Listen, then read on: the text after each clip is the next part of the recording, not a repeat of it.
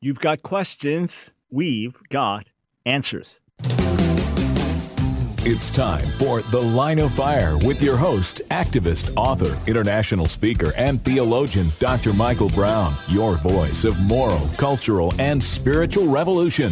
Michael Brown is the director of the Coalition of Conscience and president of Fire School of Ministry. Get into The Line of Fire now by calling 866-34-TRUTH. That's 866-34-TRUTH. Here again is Dr. Michael Brown. Hey friends, this is Michael Brown. On today's broadcast, it's Friday, which means answers to your questions, but we're doing it a little different. We do this every so often that I'm taking questions that we solicited on Facebook, on the Ask Dr. Brown Facebook page. Now, we did this earlier in the week, so don't post a live question. I'm replying to questions that were posted earlier. I'm also not interacting with breaking news or anything like that. We are just doing Facebook questions that were previously posted early in the week. We don't do this often.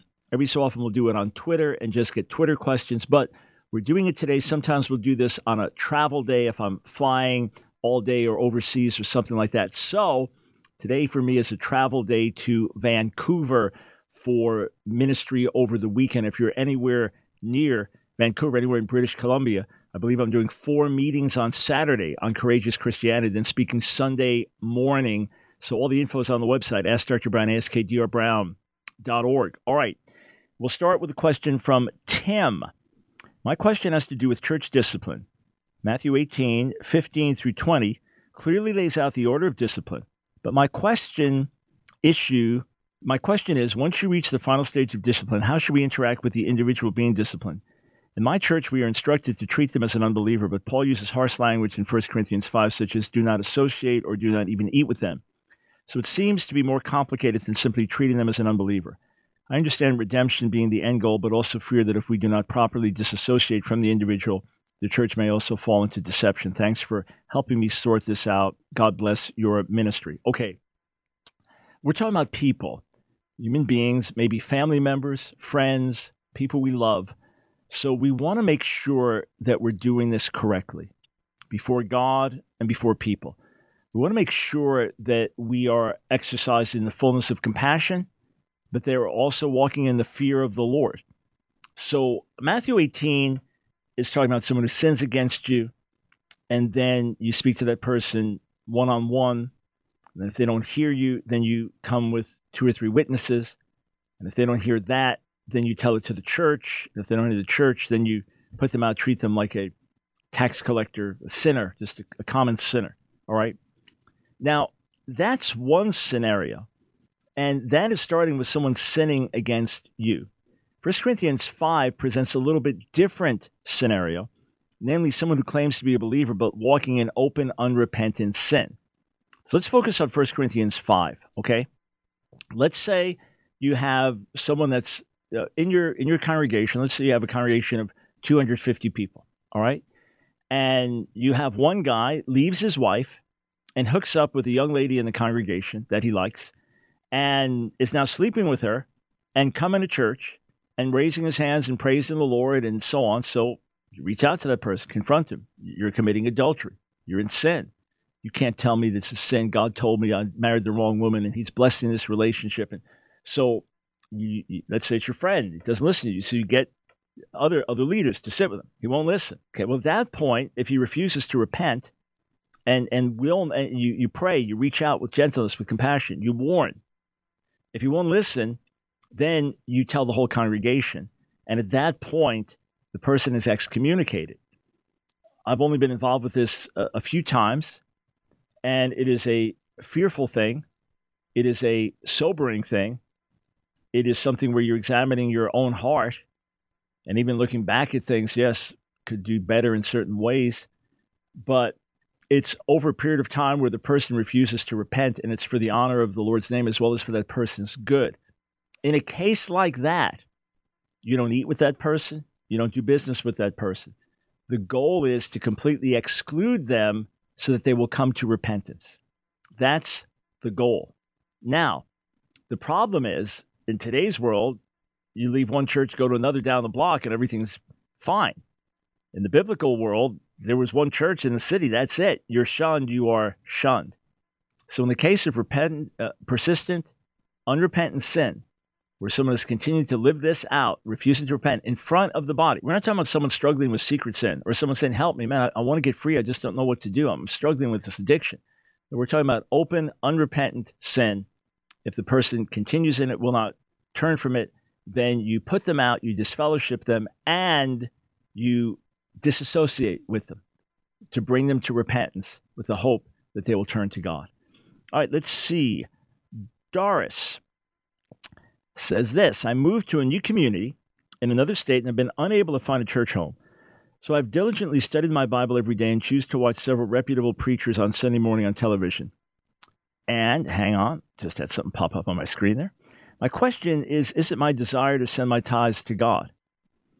It is my desire to send my tithes to God. Should I send it to the TV preacher? Should I give it to a children's hospital in the name of God? Do I help homeless people with it? By homeless, I mean truly homeless people, not panhandlers. I would appreciate your opinion on this. So the purpose of giving, be it a fixed tithe or giving systematically above and beyond that, the purpose of giving is obviously to honor the Lord with our first fruits and to say everything we have belongs to you. And then to support those that minister to you so that they can have sustenance. And then with their oversight and supervision to distribute those funds to others in need. Hence, quote, tithing to a local congregation. You would do that. It supports those who pour out their hearts and minister and are there for you day and night and are preparing the word and praying, and they're to help minister to the sick and the hurting and counsel families and things like that. It's their job. In fact, they probably work more hours and get paid less money than they would if they were in the secular world. Most pastors are not overpaid. Most pastors are not getting rich. Most pastors are not flying around in private jets and living in mansions, okay? Just to set the record straight. So that's what the money goes towards. However, if you have not, whatever location you're in, you've not found a Bible-believing church or maybe even a house church, you haven't even found that, then I would say do as you feel led by God. If you are getting nourished by a ministry and someone's got to pay the bills for that ministry, in other words, if you're getting nourished by a ministry that's coming your way on TV or radio and that ministry is helping you and blessing you, then it's perfectly right to send to support them. If you're not part of a local assembly, I would keep praying and looking, though, for a local assembly, because ideally you want to be there with brothers and sisters that you can encourage, that can encourage you, and with leaders that can pour into your life and things like that. But that not being the case right now, it's not a law about this.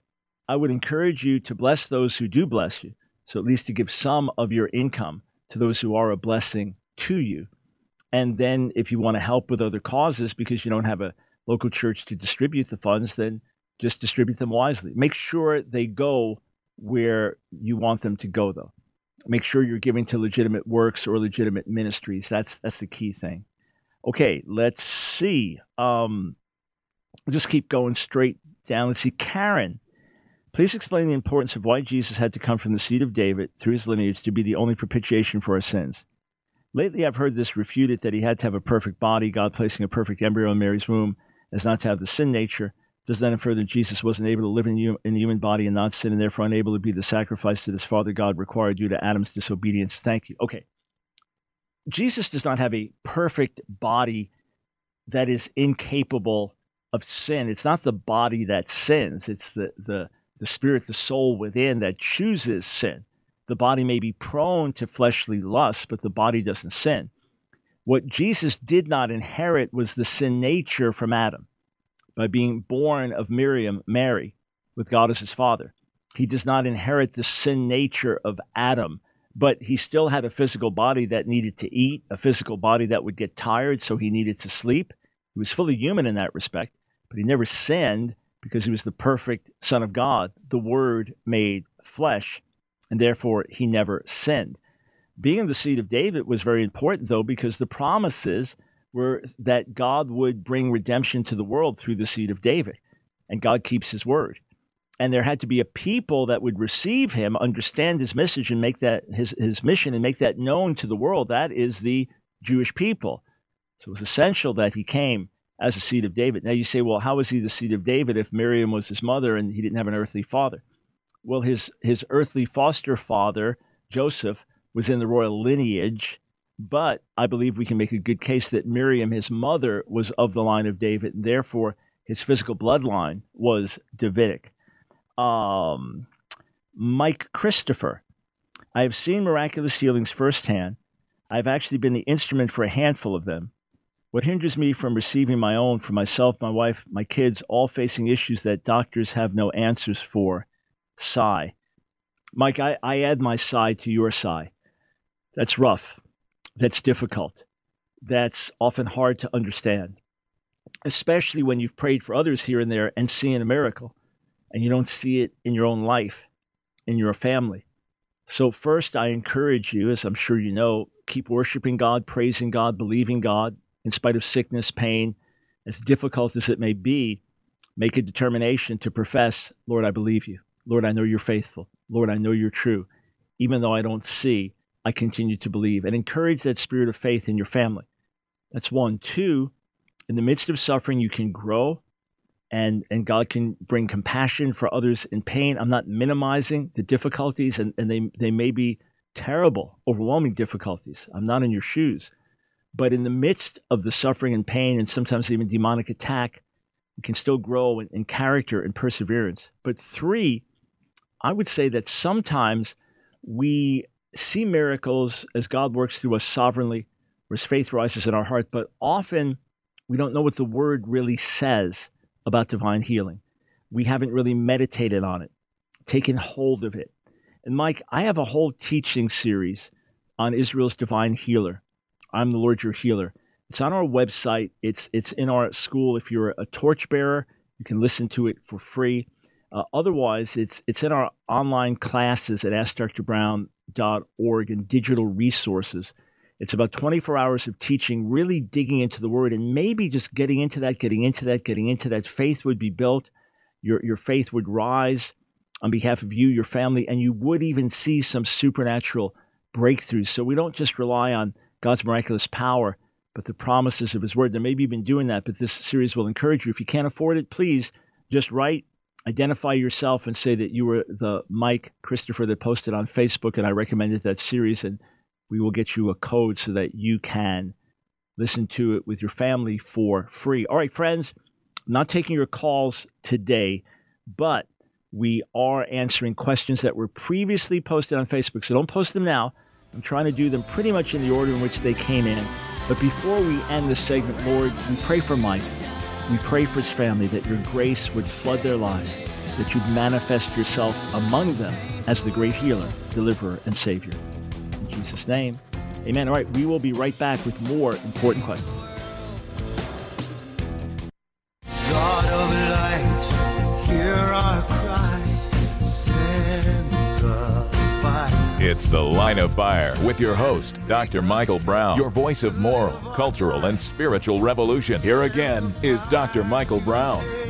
Hey friends, just another reminder, everyone in the greater Vancouver area, Vancouver, British Columbia in Canada. Yeah, it takes a lot of flying to get there. My flight route to get there this weekend is Charlotte to Dallas, Dallas to Vancouver.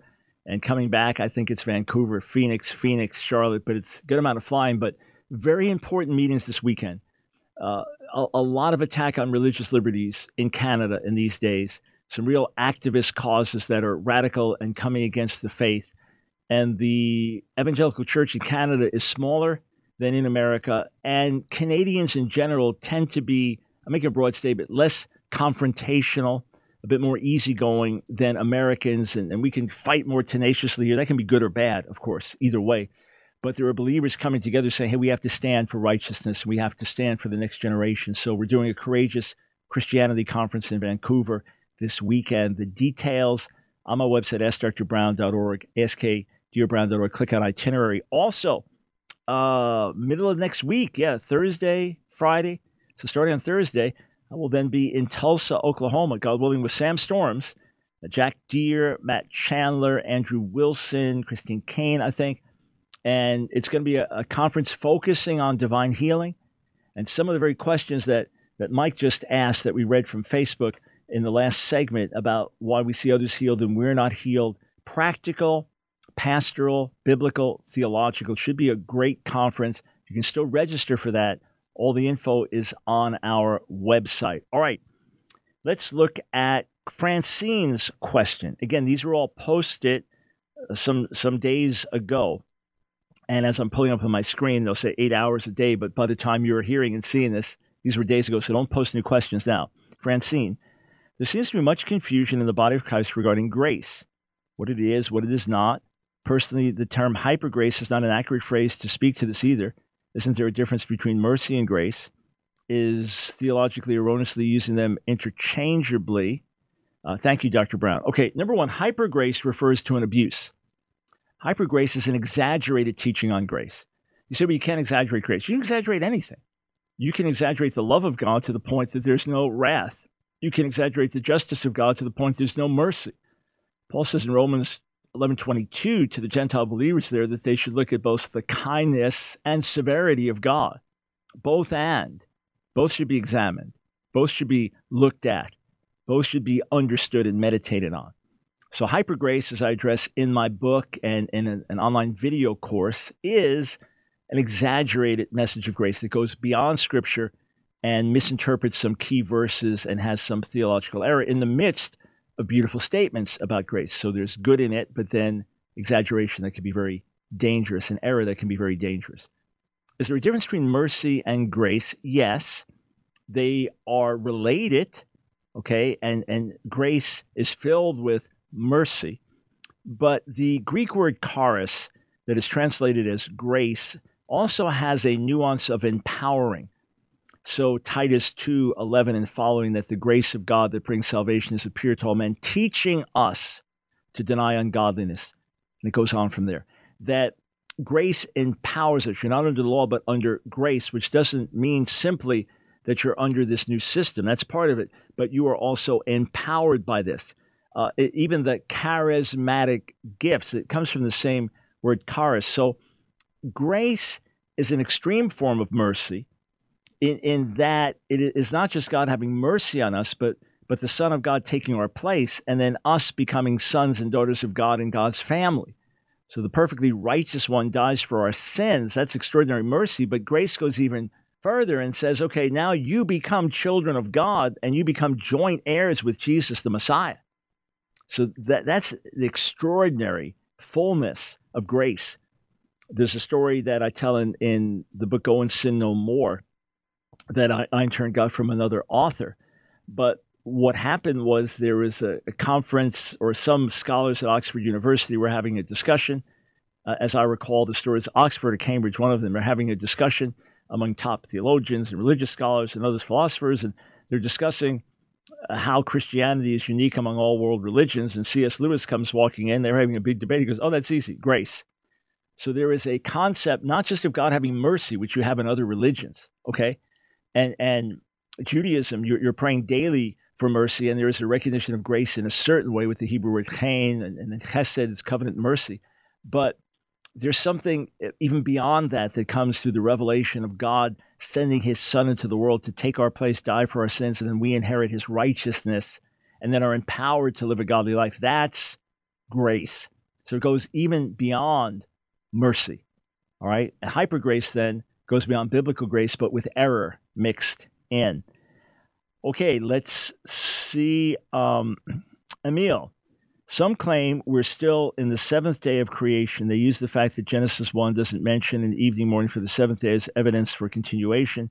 Furthermore, passages like Hebrews 4:1 and Psalm 95:11 are used as evidence for his rest being equivalent to God's rest on the seventh day of creation. How should we interpret the rest in Hebrews 4 and Genesis 1? The seventh day is not open. It doesn't say morning and evening simply because of God just taking that whole day and ceasing from work. And that is the open door now to the concept of rest. God ordained that for rest. Now there's a spiritual rest that remains. So no, we're not in the seventh day of creation. You don't find that concept anywhere in Scripture. The fact that Psalm 95, quoted in Hebrews 4, speaks of rest for the Israelites even after they come into the land, there is a greater rest that God wants to give us, and it ultimately comes through relationship with God through the Messiah. Hence, Matthew 11:28-30, come to me, all you who are laboring and heavy laden, I will give you rest. It's also rest from religious tradition and traditions of men. where we enter into that ultimate Sabbath rest. So you could say we enter into the same rest God entered into on the seventh day. But it doesn't mean that we are still in the seventh day. Let's see. Lisa, could you expound on either of these scriptures? Matthew 7:21, not everyone that saith unto me, Lord, Lord, shall enter into the kingdom of heaven, but he that doeth the will of my Father which is in heaven. And 1 Corinthians 15:29, otherwise, what will they do? Those being baptized on behalf of the dead, if the dead are not at all raised, why indeed are they baptized on behalf of the dead? This is awesome of you. Thank you, Dr. Brown. You're a blessing. Hey, Lisa, my joy to answer your questions and my joy to do it on Facebook. So we're not taking calls today. If you're calling in, sorry to disappoint you, but God willing, anyway, we may be doing online questions next week as well. But most Fridays, where phone lines are open. Okay, so Matthew 7:21 is very clear that you can say we worked all these miracles. Look at us, we did this and that. But unless you're walking in obedience to God, you don't enter his eternal kingdom. Does that mean I have to live a perfect life to be saved? Nope, that would damn all of us. Does that mean if I sin like one time along the way, I don't make it in? Nope. Does that mean like if my last few days are not really strong that I go to hell? No. What it means is if I cast off the lordship of Jesus in my life, I don't belong to him. If I cast off the lordship of Jesus in my life and choose to do my own thing, I will not inherit eternal life. I will not partake in the eternal kingdom. 1 Corinthians 15:29, so we're answering both, is a highly disputed verse. The Mormons have taken it for the practice that you can now be baptized for dead relatives, and they will make it into some type of heavenly kingdom through what you have done, which is a great appeal. Like, wow, I can all my family, and eventually one way or another. And for the Mormons listening, it's I'm oversimplifying. Fine, that's my intent is to simplify here in answering this, but Paul's not talking about that. We are all individually responsible for our lives, and as Hebrews 9:27 indicates that we're each going to die once, and after this, the judgment. No one else can bail us out after that. There's debate about what it means. On behalf of the dead, does that mean with recognition of the dead? Does it mean with recognition of those who have died as believers? And there's concept of martyrdom as we're being baptized. Is it something else? The big debate among scholars to this day, some claim it was a practice the Corinthians engaged in that Paul didn't even approve, but he simply references it to say, why are you being baptized for the dead if there's no resurrection of the dead? But exactly what it means, there could be some practices in Judaism that relate to cleansing of the dead and things, and baptism tying in with that. But again, it's disputed, and I'm not sure in terms of what the right interpretation is. Let's see. Flat Earth. What's my opinion on the subject? I don't think we should give it 10 seconds of our time, personally. Should I just insult that the flat Earth is out there? Sorry, but I don't think we should entertain it at all. No reason to, scientifically or biblically. Cheryl, update from Benny Hinn last night gave lots of new info in his position. Some things were quite shocking and remarkable. Go to his son-in-law Michael's page, Jesus Image, scroll till they sit down on the couch to interview. Dr. Brown, we heard you in Pensacola last week. What an amazing message you gave. We have the utmost respect for you and your ministry. Thank you for the kind words, Cheryl. So glad you were there in Pensacola. If you didn't see the message, go to my website, askdrbrown.org, or to our YouTube channel, AskDR Brown, and just search for spiritual war, or spiritual battle, like how you can get me the exact title. It is our Jezebel message, Jezebel's war with America. I preached on that theme to thousands in Pensacola, and the Lord seemed to really move through the message. Many were touched and impacted. So we have the video up, and it's getting thousands of views, seems to be impacting others just as powerfully online.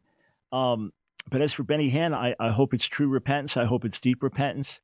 I hope he brings forth fruit worthy of repentance for some of the wrong teaching in the past and the manipulative fundraising. And his son-in-law, Michael, told me that he really believes God's doing something in his father-in-law's heart, and that this is very genuine, has nothing to do with critics. And I imagine that came out. So I haven't had a chance to look at that. Please understand that we get thousands of requests to watch videos, listen to messages, read articles, and we can only do so much. But it is of interest to me, and may there be genuine repentance, genuine change, and may Benny Hinn help others to make reformation as well. All right, back with more of your fascinating Facebook questions.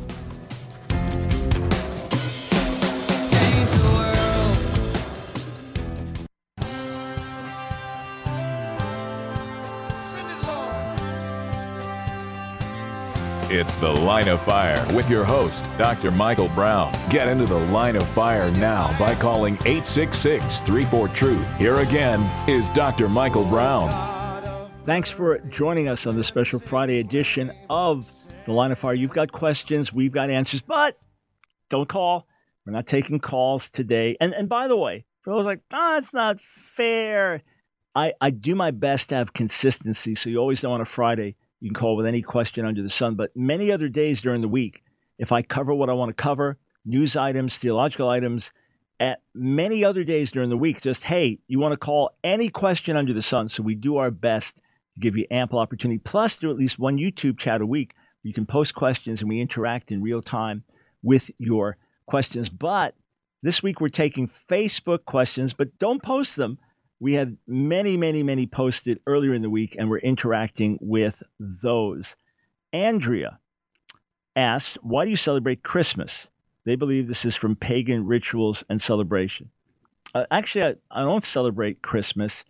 We've had Christmas celebrations over the years as a family purely as a fun event. In other words, not as a religious event.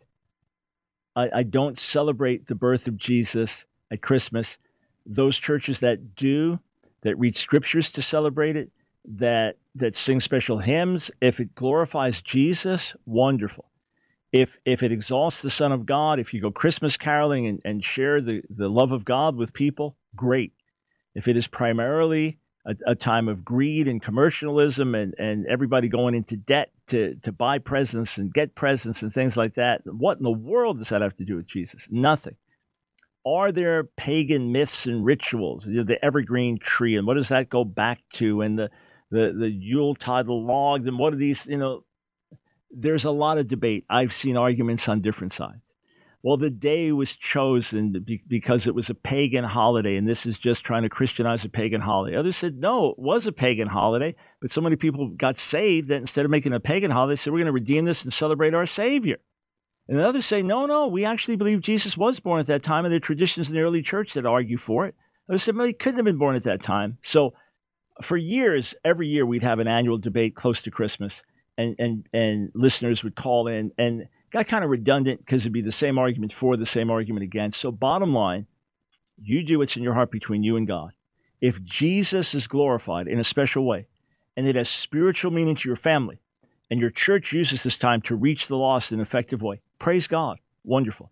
If to you it's associated with pagan ritual or with worldliness, or you feel it's more important to celebrate Hanukkah or celebrate Yeshua's birth at Sukkot, Feast of Tabernacles, you do that as unto the Lord. Just encourage you not to negatively judge others who, in a Jesus-loving, Jesus-exalting expression, celebrate Christmas. And those who celebrate Christmas, don't judge those who don't because they feel it's not appropriate. All right?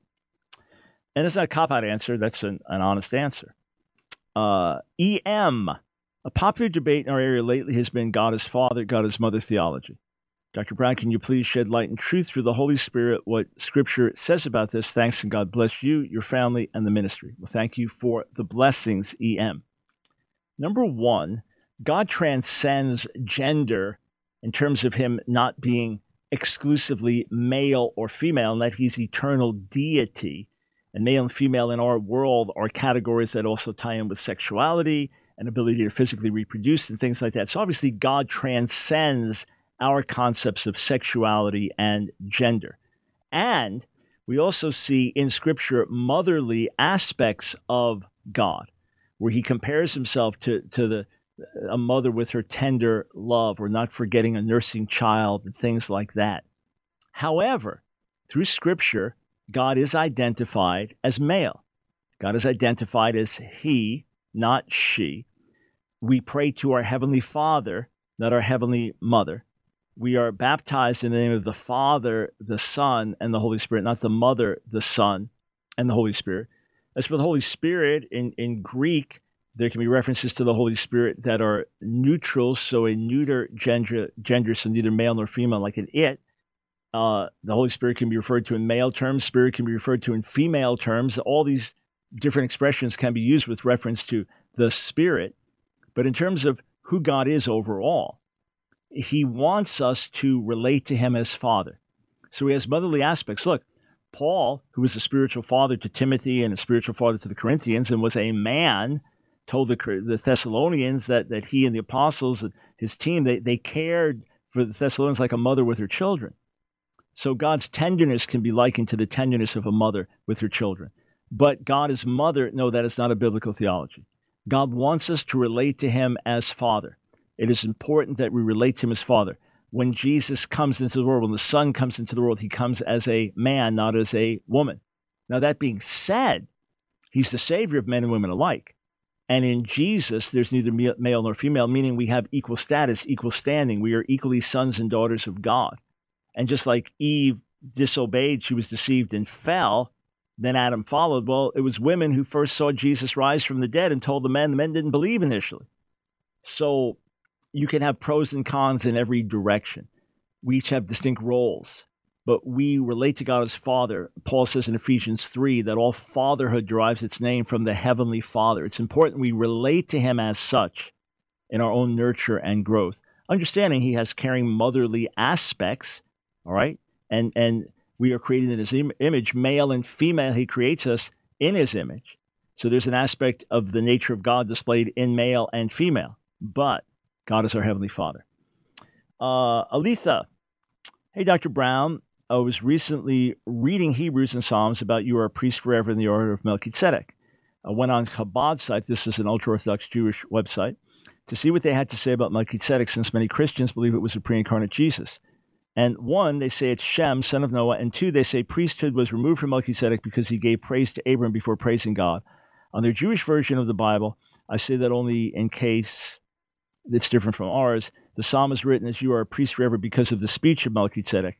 I remember back in 2002, 2003, you debating Rabbi Shmuel and using the reference in the order of Melchizedek a few times, but it seems there's discrepancy from speech to in the order of, can you explain this? Also, your take on who Melchizedek was would be bonus. Okay, so what's on the Chabad website reflects interpretation in the Talmud about Melchizedek, and it's 100% bogus, and I can show you easily.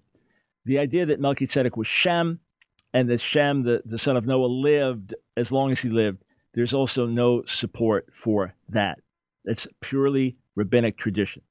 So rabbinic tradition, based on Genesis 14, where Abram meets Melchizedek, the priest of God Most High, and Melchizedek blesses Abram first and God second. So allegedly because of that, the priesthood is taken from Melchizedek, given to Abram, and that's what's reflected in Psalm 110.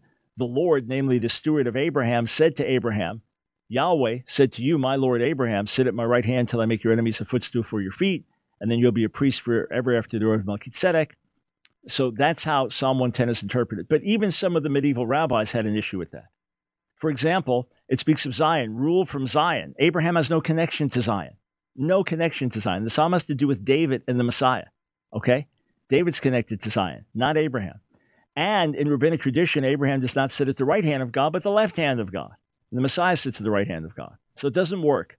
So again, the idea that it's Shem is probably a rabbinic reaction to Hebrews 7 and Christians teaching that we have no lineage for Melchizedek. So it could be rabbinic Judaism creates the lineage, or else it just came from some other tradition, but zero support for it. Zero. That's one. Two, Psalm 110 could not refer to Abraham because it speaks of Zion, ruling out of Zion, and Abraham in rabbinic tradition sits on the left hand of God, the Messiah on the right hand of God. Here, the one addressed in the Psalm sits at the right hand of God. So what about the translation? It is a stiff, literal, and incorrect translation to say that it is after the word of Melchizedek. And in fact, if I just look here, just at a translation comparison, if I look at the New Jewish Publication Society, the Lord has sworn and will not relent. You are a priest forever, a rightful king by my decree.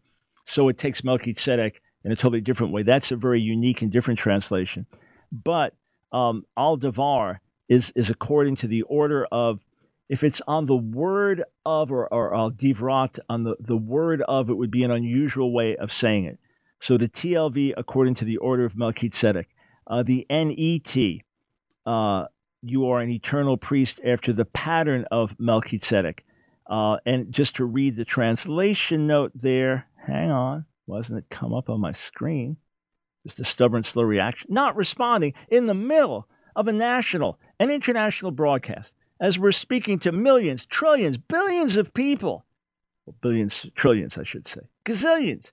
And maybe people on other planets watching. My computer doesn't respond, but there it is. Oh, now it wants to check for, I didn't want to check for an update. And I didn't want to call up this dictionary either. Man alive, just trying to get something simple done. Here we go. The NET translation note. The phrase al-divrati is a variant of al-divrat, being an archaic genitival ending. So why is there that yud at the end, the y at the end, which in turn is a variant. Both phrases can mean concerning or because of, but neither of these nuances fits the cases, the use of al-divrati in Psalm 110:4. Here, the phrase probably carries a sense of according to the manner of. But either way, to tie it in with speech, that's a poor translation there. So all that to say, translations differ just a little bit in terms of how to render it. But what you're reading on the Chabad site in many ways is a reaction against, a distinct reaction against the interpretation of Hebrews 7. Who do I understand Melchizedek to be? I understand him to be a type of Jesus, the Messiah. I don't think he's pre-incarnate Son of God, but some argue that based on Hebrews 7. I see him as a type of the Messiah with this unique priesthood, not the actual, and a type, a foreshadowing of the Son of God coming into this world as opposed to the Son of God himself. But there is debate among scholars concerning that. Judy asks, my husband and I have recently read through Ezekiel in our Bible reading plan. Other than the prophet's warnings to turn back to God and be scattered and destroyed in some chapters of the future restoration of Israel, how does that book relate to end times? Thank you for clarifying if you have time. Well, in particular, when you get into a section like Ezekiel 36 through 39, so the return of the Jewish people from exile, from Babylonian exile 2,500 years ago, the dead bones coming to life in Ezekiel 37, the war of Gog and Magog in 38-39, none of those things came to complete fulfillment with the return of the exiles from Babylon 2,500 years ago. Rather, there has been an ongoing fulfillment with the return of the Jewish people to the land of Israel, especially out of the ashes, the dead bones of the Holocaust in the last century. And I believe we will see that continue to happen with that cleansing of Israel once it is back in the land, more and more Jewish people turning to the Messiah, and then ultimately a final conflict, a war of Gog and Magog, in which God fights for his people, which would then lead apparently into Ezekiel 40 through 48, which may be a prophetic picture or literal picture of God's glory through his temple back on the earth and a millennial kingdom. All right, a few more Facebook questions.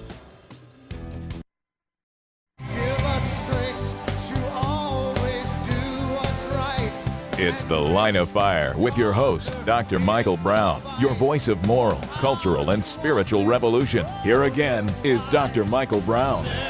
Hey, can I give you two great ways to partner with our ministry? One that involves your finances and one that just involves a few minutes of your time, all right? You could join with us as a Patreon supporter, just about 30 cents a day, which I know some of you don't have 10 cents a day extra, but many, that's not hard. You could easily do that. About 30 cents a day, $10 or more per month. Go to patreon.com/Ask Dr. Brown. Patreon.com/AskDR Brown. You get 2 bonus videos every week, an exclusive YouTube chat, as well as a bonus teaching. Right now I'm going through the book of Hebrews, 1 chapter a week. So you get dozens and dozens and dozens of previous videos, instant access to those, and then you help us produce more cutting-edge, life-changing material, which means that you get a heavenly reward and share in the joy with us here on earth as you help us bless others. So it would be an awesome thing if a bunch of you just joined in. I think many of you could do that, and it wouldn't be a burden, and that just goes right back out to producing more cutting-edge media material. The other way, won't cost you a dime, you can do both, that'd be even more amazing, is if you've read and enjoyed any of my books, most recently Jezebel's War with America, which came out a month ago, or the just released this week new edition of Our Hands Are Stained with Blood, or Not Afraid of the Antichrist, or before that, The Power of Music, or before that, Playing with Holy Fire, or Donald Trump's Not My Savior, or Saving a Sick America, any of the books that have come out in recent years, or before that, if you've enjoyed them, wherever you bought them, doesn't matter where, if you have an account on Amazon, post a review there. All right, even if you order on other websites, which is great, or from your local bookstore, or from our website, which is great, post a review there. If you enjoyed the book, it helps others. It tells others you recommend it, tells them why you recommend it, and also helps offset hostile negative reviews, because we always have haters out there who don't like us and will post bogus reviews or just unfair reviews. So your good, healthy, fair reviews help balance that out. So could you do that? One of those things or both would be awesome. All right, back to questions on Facebook. Not taking your calls, answering Facebook questions that we solicited earlier in the week. Julia, what is the true meaning of the term phrase child of God? Some say everyone is a child of God since we are all created in this image. Others say only someone who is born again can be a child of God. Please include scripture references to explain your answer. Thank you. Okay. In the general sense of all humanity being children of God, Paul quotes that in Acts the 17th chapter, quoting from pagan poets, that we are all his offspring. So in terms of being created by God, in that sense, every human being is a child of God. But in the more precise sense, the way it's primarily used in Scripture, you are not a child of God unless you are his through faith and obedience. So read through 1 John, children of God versus children of the devil. This is how you know who the children of God are. This is how you know who the children of the devil are. Okay? John 8:44, Jesus addressing Jewish non-believers, you are of your father, the devil. All right? Paul speaking in the end of 2 Corinthians 6, that as we come out from the world, God says, I'll be a father to you. You'll be my sons and daughters. So that terminology is found throughout the New Testament. Sons and daughters of God by faith, new birth through the blood of Jesus, versus the world, 1 John 5:19, which is under the power of the evil one. So generally speaking, the whole world is God's offspring, all created in that sense, children of God. But the more specific sense used throughout the New Testament, and even in the Old as well, children of God are those who are part of his family, having been redeemed and forgiven and in right standing with him. Anne, hey, Dr. Brown, I was just wondering if Christians making decrees and declarations and prayers biblical. I don't know enough about it, would really like some clarity. There's a verse where Eliphaz is speaking to Job in Job 22 and says, when you're right with God, when you've come through this time of purging, Eliphaz's perspective on Job's sin, that you'll decree a thing and it'll happen. And then Jesus does tell us in the New Testament, for example, Matthew 17, Mark 11, that you can speak to a mountain and it will move. All right, so obviously metaphorically speaking, but that you can say in Jesus' name, mountain, you move. Or you can say that God has made certain promises about us. All right, so Philippians 1:6, he who began the good work in you will bring it to completion till the day of Jesus. So you can say that, I declare in Jesus' name that you who began the good work, you will bring it to completion. In other words, quoting scripture when it's quoted properly with proper application, that's true. For example, Isaiah 54:17, it's part of the inheritance of God's servants. All right, that's what it says at the end of the verse. No weapon formed against you will prosper. Well, it's initially applied to the city of Jerusalem as God comes to redeem, but is the inheritance of the children of God. So you can decree, I decree in Jesus' name, no weapon formed against me will prosper, will succeed. That is also something that we can do, and that is right and righteous to declare scripture. But if you have a sense of faith from God that something has happened in your life, and you feel to speak it forth in prayer, let's say you're on the verge of bankruptcy. You've been honoring God. You had an unethical friend, stole funds, and now your company's about to collapse. And you feel God saying to you, your company will not go down. Your company will not go down. I've done things like that. Father, in Jesus' name, I declare by faith, by your promise, that we will not go down, that we will glorify you, that our company will be here for your honor. And so that can be biblical. But the idea that I can just create realities by decreeing them, or I can change the past by making a decree, or I can decree that I have passing grades in school or good blood tests from the doctor and change reality, that's false, and that's dangerously misleading. Joanna, what's your opinion on the eternal destiny of those who have kind of heard of Jesus here and there? They believe he's the Son of God, but were never clearly told that they must repent and turn to him to be saved. Joanna, that applies to a lot of people. My wife, Nancy, got saved at 19. She was a Jewish atheist. She said she never once heard the gospel, ever, until she got saved. Never heard it one time before then. She was not part of a religious Jewish home. She was a secular Jew and became an atheist. I'm talking to one of my friends, Jewish friend, about my age, real evangelist. And he said, Mike, I'm running into so many young Jews. They have no clue. They've never heard the gospel at all. And they're so open. And then, of course, you have the ones that never heard, right? Like raised in a different culture in another part of the world with no access to the outside world, especially in the pre-internet days, but still many parts of the world untouched by internet and no clue, no access, never. If you said, do you believe in Jesus? They'd say, what's Jesus? Who is Jesus? Where is Jesus? Is it a place name? Is it a person? Is it a thing? No idea. My friend Yesu Padam, when he was newly saved and zealous for the Lord, went to work in a city called Tuni and was very burdened, went to a village and wanted to talk to the people about Jesus and asked some of the elders, do you know Jesus? They said, we have no idea. We never heard of him. Maybe he lives in the next village. They just thought it was somebody in there, some Indian person they never met. So you're asking about, they heard something, but they don't really know who the real Jesus is. Until I heard the gospel preached when I was 16, I had no clue who he was. My Gentile Christian friends at school were just nominal. My Jewish friends, Jesus was not a big issue to us. So there are lots and lots of people like that. My answer, so a long build up, but the answer is really simple. God will treat them with perfect fairness. That I know. I know that there's no salvation outside the cross. I know that there's no preaching of the gospel after death. I know that there's no purging in hell. In other words, that it's not that the future sufferings will purge people and eventually, a la Rob Bell and others, eventually everybody is saved, everybody makes it. The most extreme say even the devil himself gets redeemed to being purged at the end. Scripture doesn't teach that. There are those eternally saved, those eternally lost. But I simply know God will deal with everyone with perfect fairness. That the compassionate, loving Father that sent his Son to die for the world will deal with everyone with perfect fairness. And that God does work in different lives in ways we don't even realize.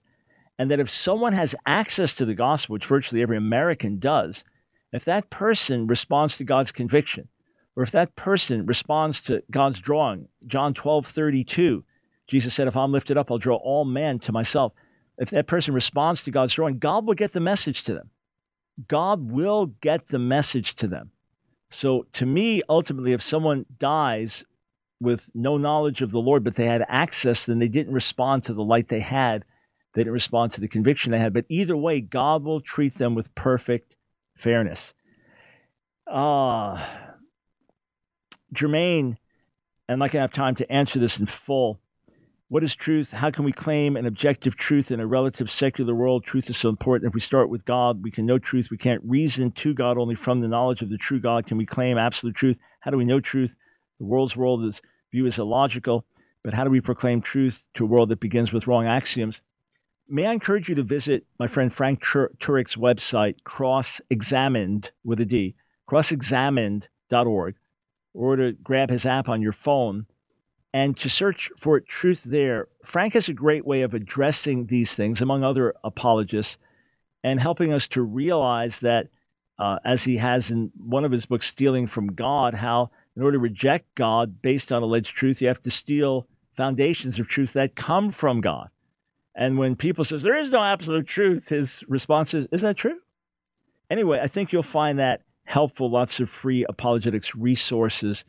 And those like the William Lane Craigs of this world who deal with philosophy even more can help lay that out. All right, friends, just a reminder, if you're anywhere near Vancouver, British Columbia, join me this weekend for a Courageous Christianity Conference. I believe I'm speaking 4 times on Saturday, then again Sunday morning. It should be a powerful conference. And then Thursday, Friday, Saturday of next week in Tulsa, Oklahoma with Dr. Sam Storms, talking about divine healing, biblically, practically, should be a great conference in Oklahoma City. Go to my website, askdrbrown.org. And then first weekend of October, an apologetics conference in Grand Rapids, Michigan. And the second weekend of October, the Great Apologetics Conference in Charlotte, North Carolina. Be at all those places. AskDrBrown.org. Check the itinerary.